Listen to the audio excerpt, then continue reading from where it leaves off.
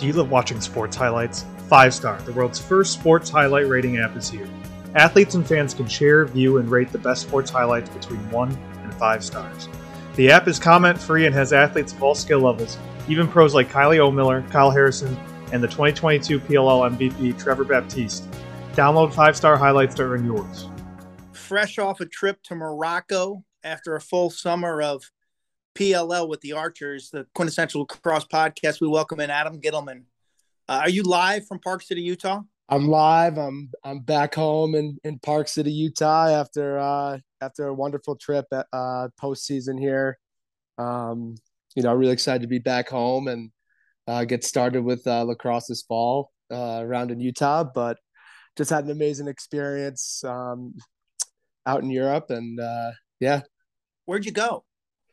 So I after the season finished up, I had sort of planned on doing some travel. Since the pandemic, been kind of cut off from having experiences like that, and had the date basically booked right after the championship. Unfortunately, sort of a unceremonious finish for us, but was really excited to get out to Europe. I essentially flew into Italy, arrived in Milan, did some traveling around there, went up to Lake Como, cruised back to the city, and then I was ultimately my journey took me south, and I had the opportunity to sort of see the southern coast of France, some of the most beautiful places I've ever seen, and wrapped up the trip, went somewhere really unique. My first opportunity to step on soil in Africa, and was able to spend 2 days in Morocco. And it's just crazy to think about. I'm back home in my apartment right now, and 4 or 5 days ago I was sitting on top of a camel, cruising around in the desert. So it was a great trip, and just sort of a spiritual refresher for me, a revitalizer as moving to the fall here and onto our next season as coaches. Did you take a boat across the Mediterranean, or did you fly? So I ended up flying. I booked the trip from Nice Airport, which is sort of like halfway through the journey from Genova, Italy, all the way down to where I ended up on the coast in Saint-Tropez. One of the more difficult places to get to, and I could see why it is the way it is there. But that was a great experience. So no lacrosse on the trip?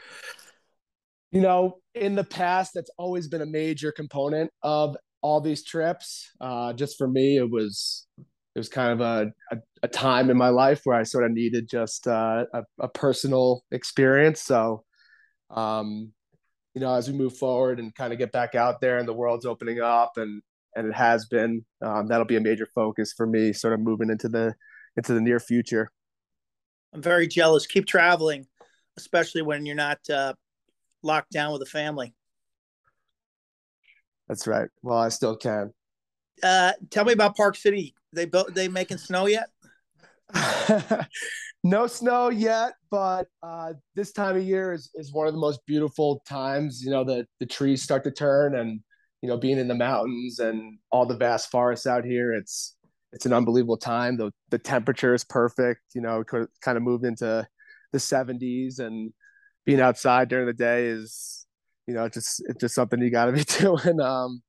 So it's a beautiful time of year out here in Park City, and we'll probably work up until sort of early November, mid-November. They'll start blowing snow, and hopefully by Thanksgiving, maybe post-Thanksgiving, you're starting to get some real snowfall, and hoping for an early start to the season.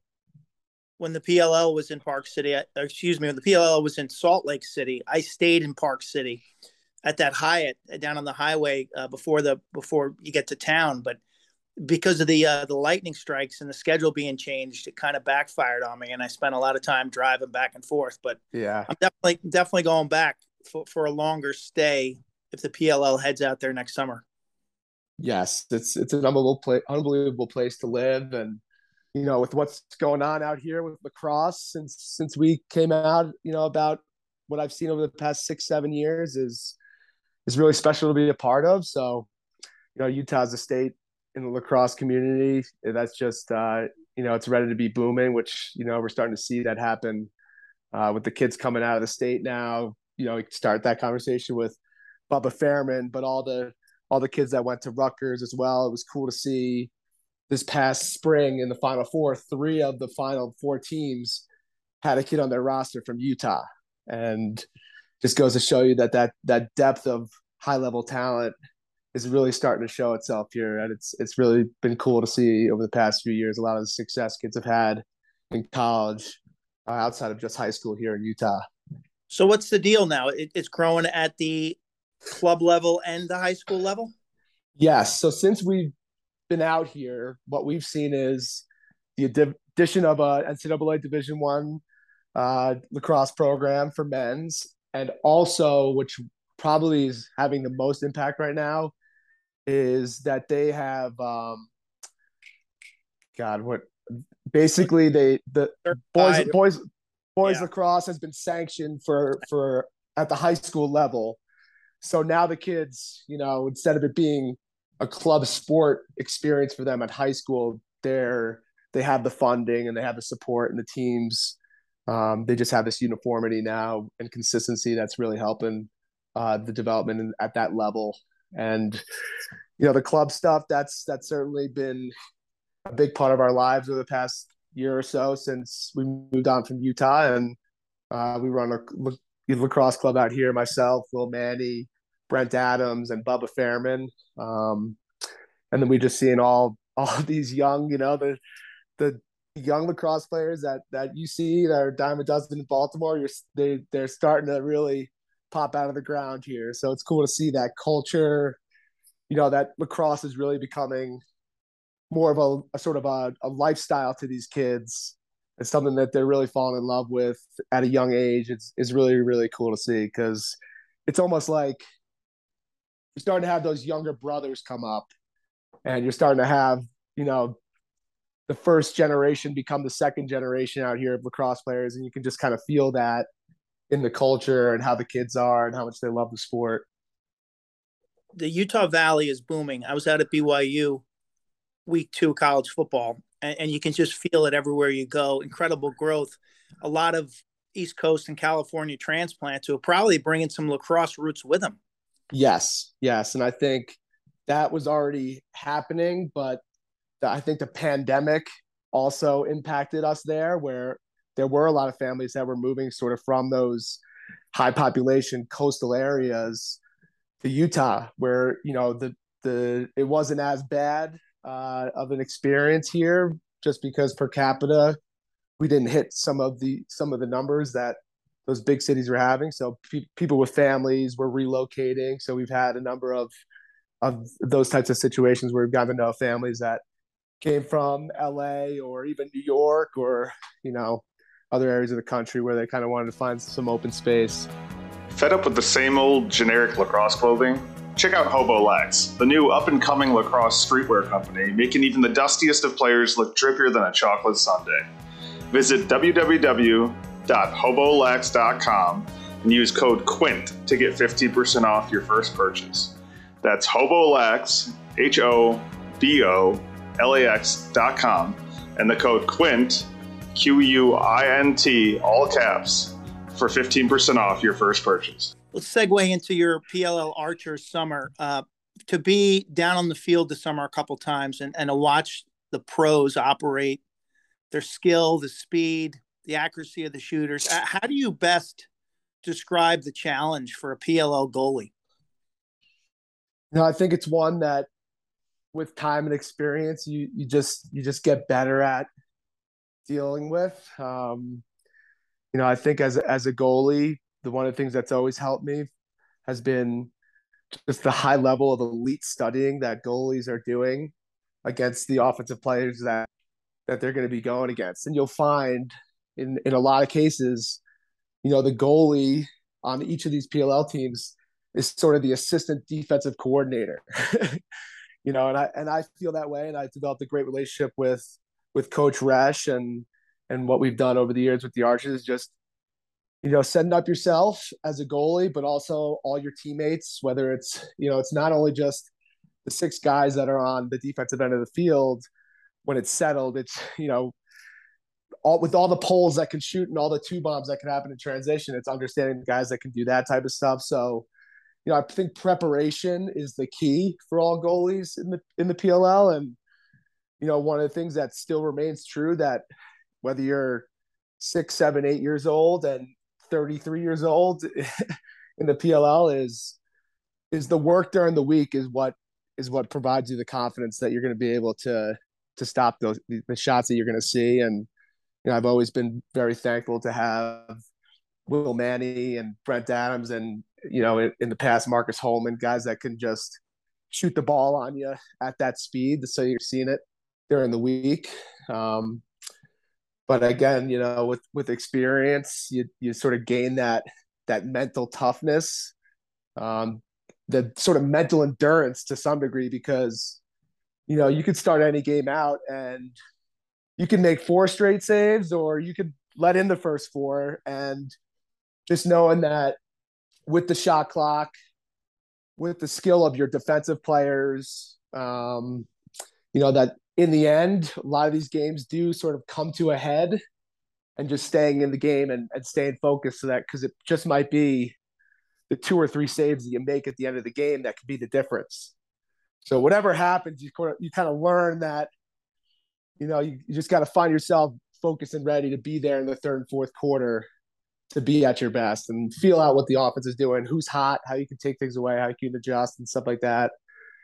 I think those are the qualities of a high-level goalie that you start to realize becomes even more important than just skill set and athleticism that a lot of goalies do have. Yeah, that mental game is certainly tested at the pro level. I know you love film. We'll get into Lax Film Study a little later on, but so it sounds like you're watching a lot of tape, and your communication with Coach Resch, it's almost like you're defining all the offensive weapons and prioritizing or setting a preference for who you want to shoot, how you want them to shoot, and where you want them to shoot from. 100%. 100%. And whether it's film, we've been blessed by the league has given us all access to great film operating platforms like Score Break, and things I'll do is I'll watch 2 or 3 games, maybe 2 of the most recent games, and then a game that might in the past part of the season, whether we had already played them or there was a defense that defended them really well. I'll try and watch those games to see maybe how teams were aligned defensively and who's initiating, what type of sets they're in, where guys are being successful. And I'd even gone as far as, there's shot charts that the league generates for each individual player, where you could see where they're taking the volume of their shots and also where they're scoring, so if a certain guy's going to his left hand and it's his weak hand, he's coming down the alley and he's shooting it under the arc, and he's prone to shoot it, but he's not scoring from there. To some degree, you're saying, hey, maybe let him go. Maybe just be ready to show if he keeps coming. But if he shoots that, that's going to be on me. I'll take care of that one. I love shot charts, and Joe Keegan does a wonderful job with the PLL shot charts. Something that I was using as far back as high school and then in college. But when I really started implementing is when I was assistant coach at BL for the goalies we had. I would I'd do live shot charts during the game just to give a better feel. For me, it's a visual representation of where you're struggling on defense, or as you said, like the offensive tendencies. What are they looking for? But tell me, like the subtleties. I don't talk about this much on TV because it gets pretty deep in the weeds. But I mean, the type of release a player has, how many fakes a certain shooter is generally takes. There are 1 fake shooters or 2 fake shooters. There are no fake shooters. There's 4 fake shooters. And then the type of stick that player's using. Though back in my day, those were like criticals. You had to know, hey, this guy is a 1 faker. This guy, Timmy Goldstein from Cornell, he was a no faker. And I made one of the better saves in my life against him because I knew he was going to come in and just shoot it without faking. How do you formulate those subtleties at the pro level without being bombarded or overwhelmed by too much mental data? You're speaking my language here, and all those mini descriptions of a player and where they're releasing the shot from is something I am always keyed up on. You sort of know the sidearm low release guys, the overhand, the three quarters, and you also got to know who the guys are that have both and what areas of the field that they use certain releases where, there's, I think, one other area of guys now that you're seeing more and more is, are they a traditional far side shooter or are they a near side shooter now? Because I think you're seeing so much immersion from box lacrosse where guys, sweeping and even going down the alley and coming around the pipes, they're actually getting even better at pulling the ball into the small areas of the goal to the near side corner. And, for me, I'm looking around before the game starts. I'm watching pregame shooting. I'm looking at how a guy's stick is strung standing in front of me on their attack so that I know, there's certain guys you could just see there's a lot of whip in that stick. That stick is going to come out quick like a Goldstein, and all those things come into play and they help you sort of, it's anticipation, but also effective rhythm as a goalie. I think being in rhythm with when a shot's going to come out, where it's going to come out is exceptionally important at our level to sort of be bouncing with rhythm into when the shot's coming. And you find when goalies get off balance or they're not in rhythm with the shot, that's when guys seem to struggle a little bit more, which is so hard because the speed, the athleticism, the ball movement, but those are things that you have to be constantly working on as a goalie in our league.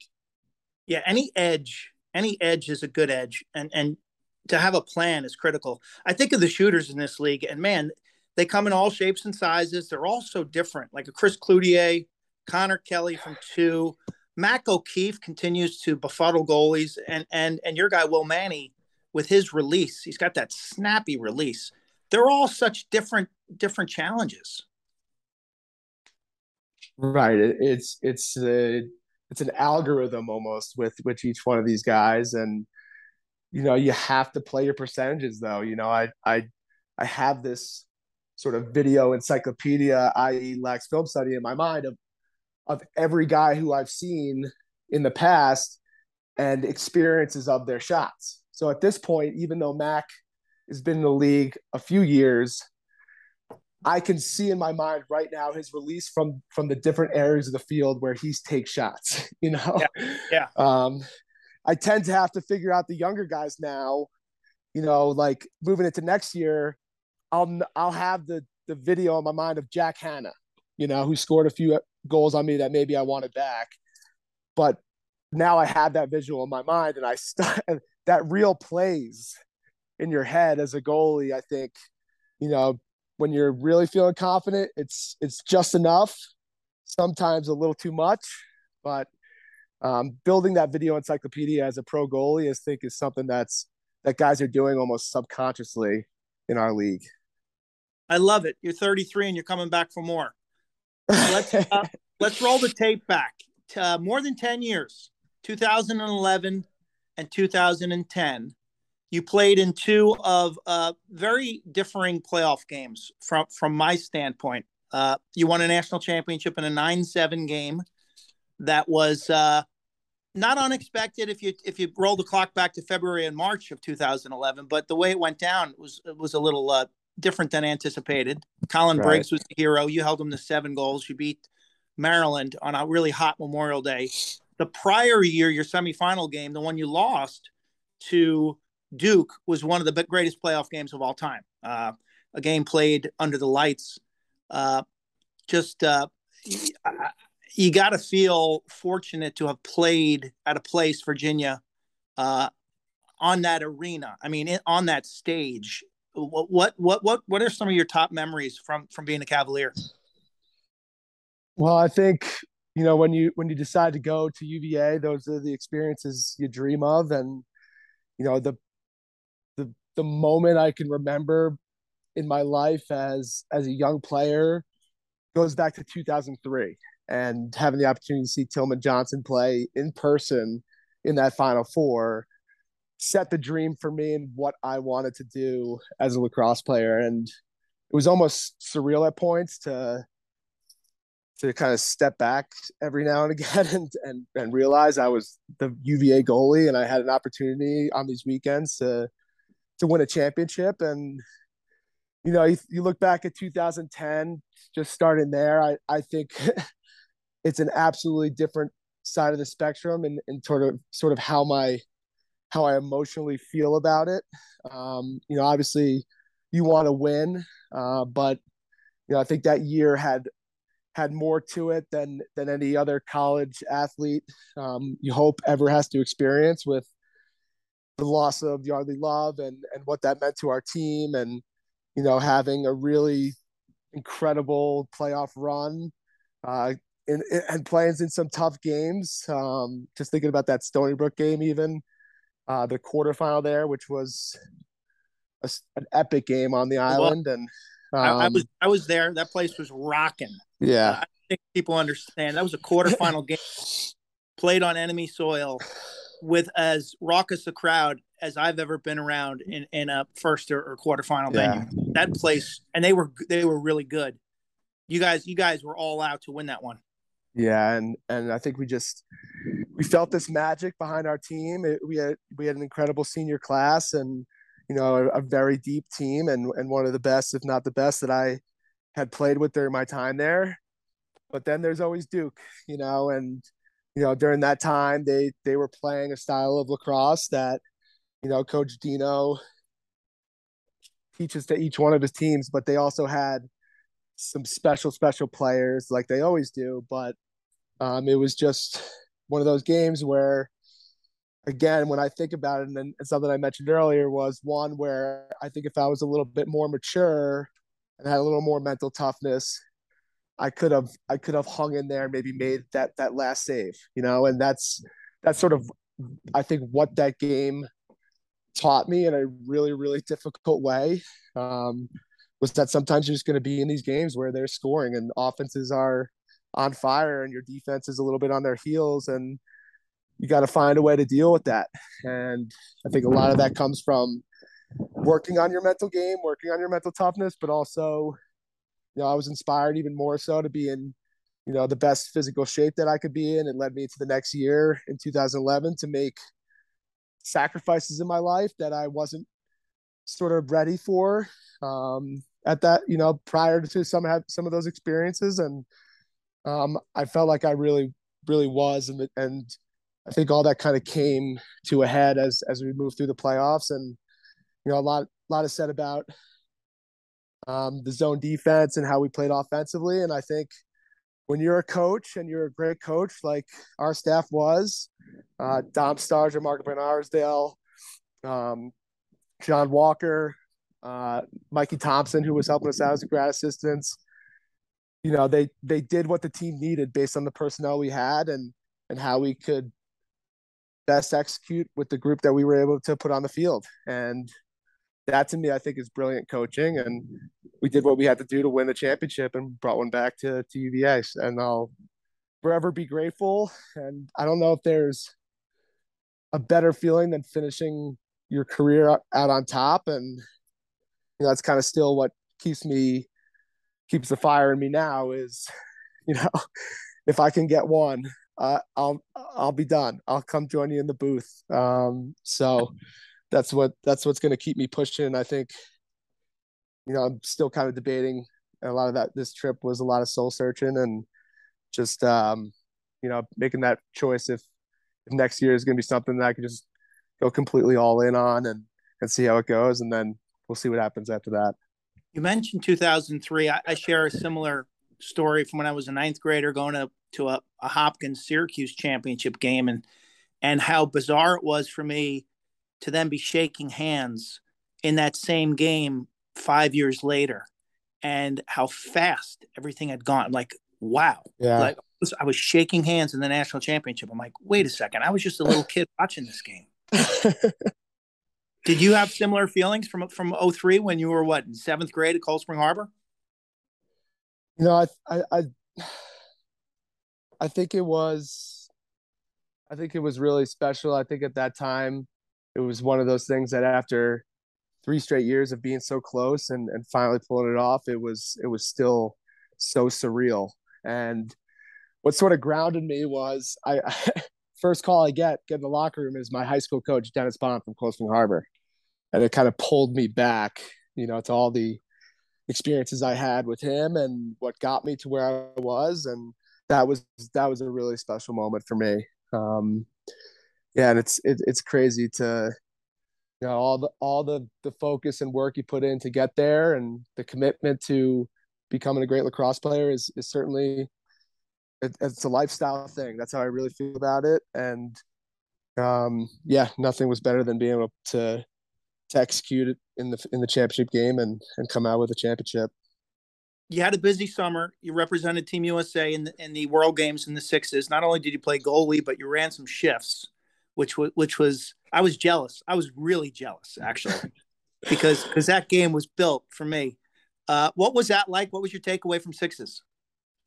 No, I think Quint, we are a lot of the same in our style as lacrosse goalies and how we view the lacrosse game. And for me, the sixes game is the greatest opportunity for our sport to continue to grow in an organic way.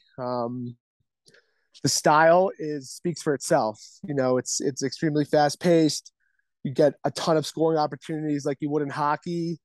Um, I think the goalie position is as tough as it gets. They say it's the toughest position in all of sports.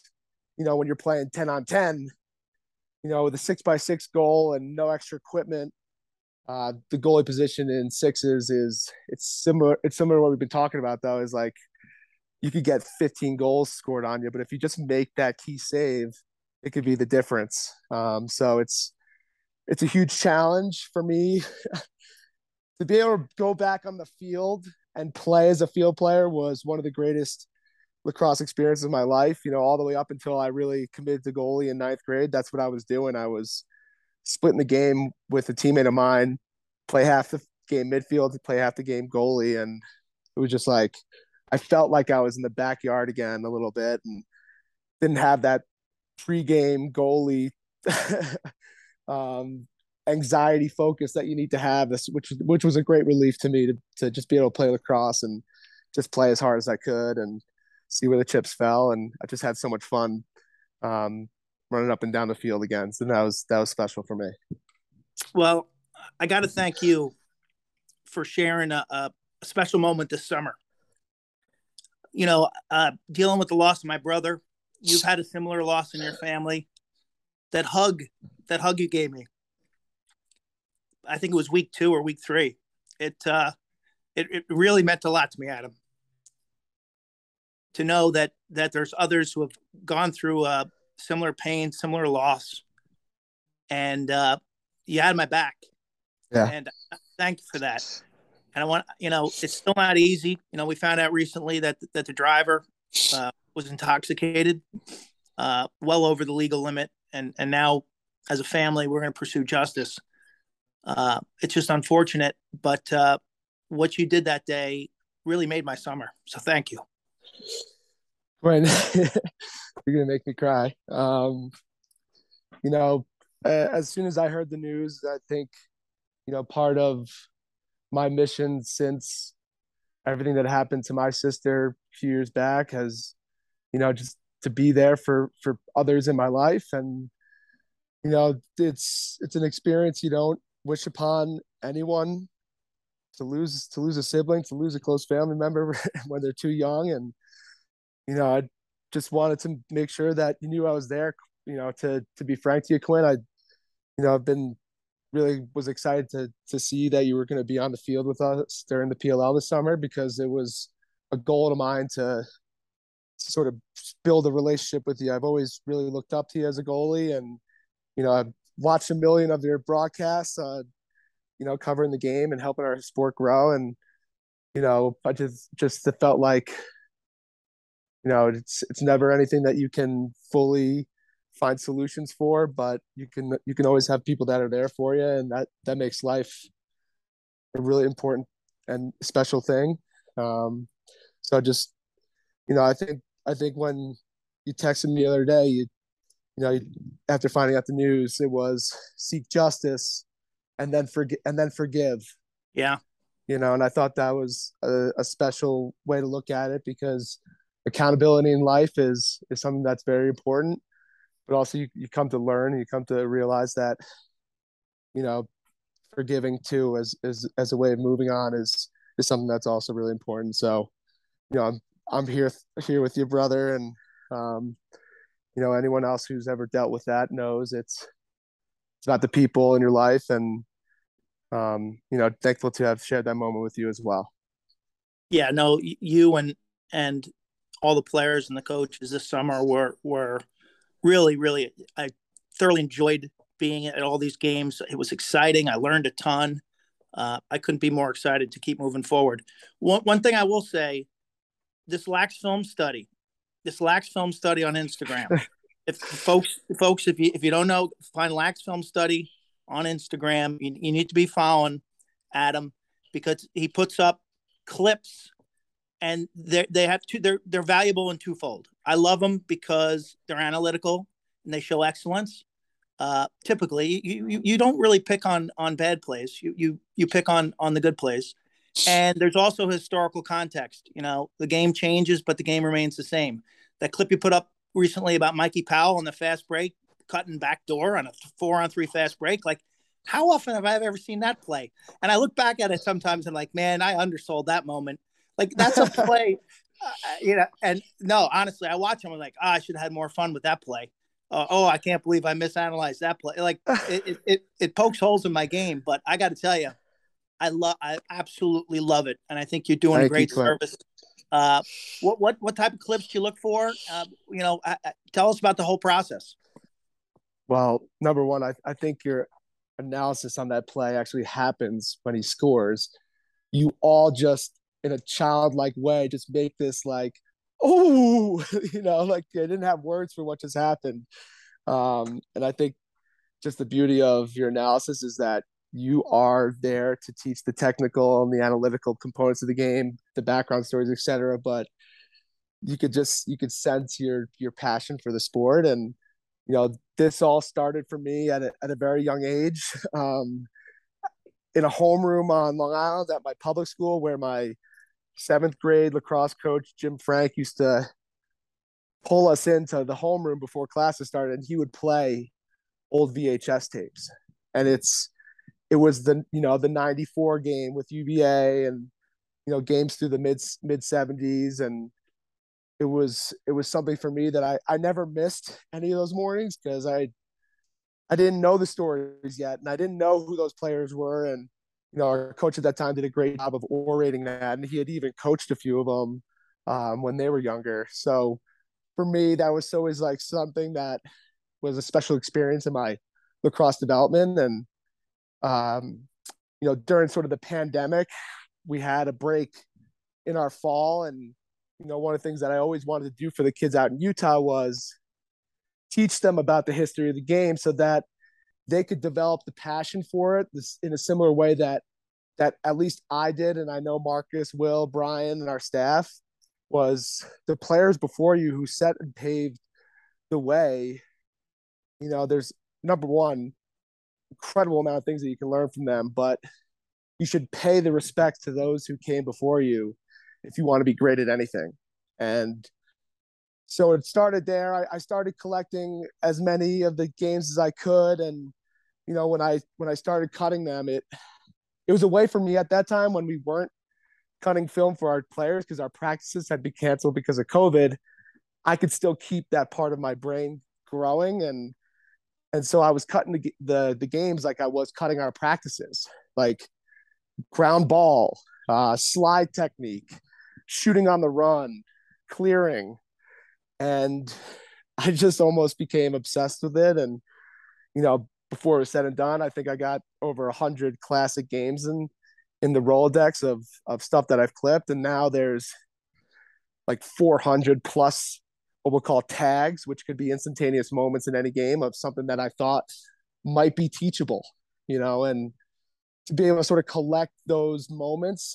I've really love sharing them with coaches, because a coach could maybe go into a practice or a practice week where they have a focus on something, and they can actually go in there and find clips of these skill sets and show them to their kids, instead of just saying, hey, this is how you perform this technique. Well, watch Quint Kessenich hold the pipe on this high release here coming around GLE. Watch Dave Petramala approach with his stick out, and it's just from a personal standpoint, with the PLL and social media and all that, and a lot of players getting a lot of press, it just started to become really cool to me to put up a video of John Hess and Liam Banks and guys who sort of missed that era, and pump their tires and let them feel that, And I think it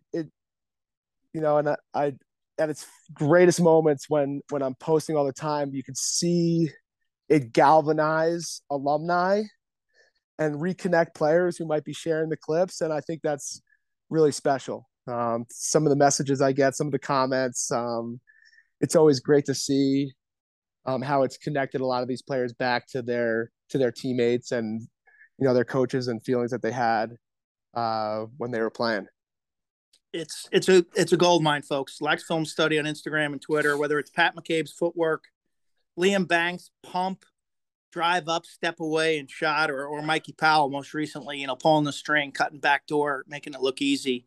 Adam, thank you for that, and continued success with Lax Film Study. I'll see if I can grab you some tapes, old tapes. Unfortunately, most of Leaf Elsmo's tapes he threw out in the dumpster in anger. He threw away.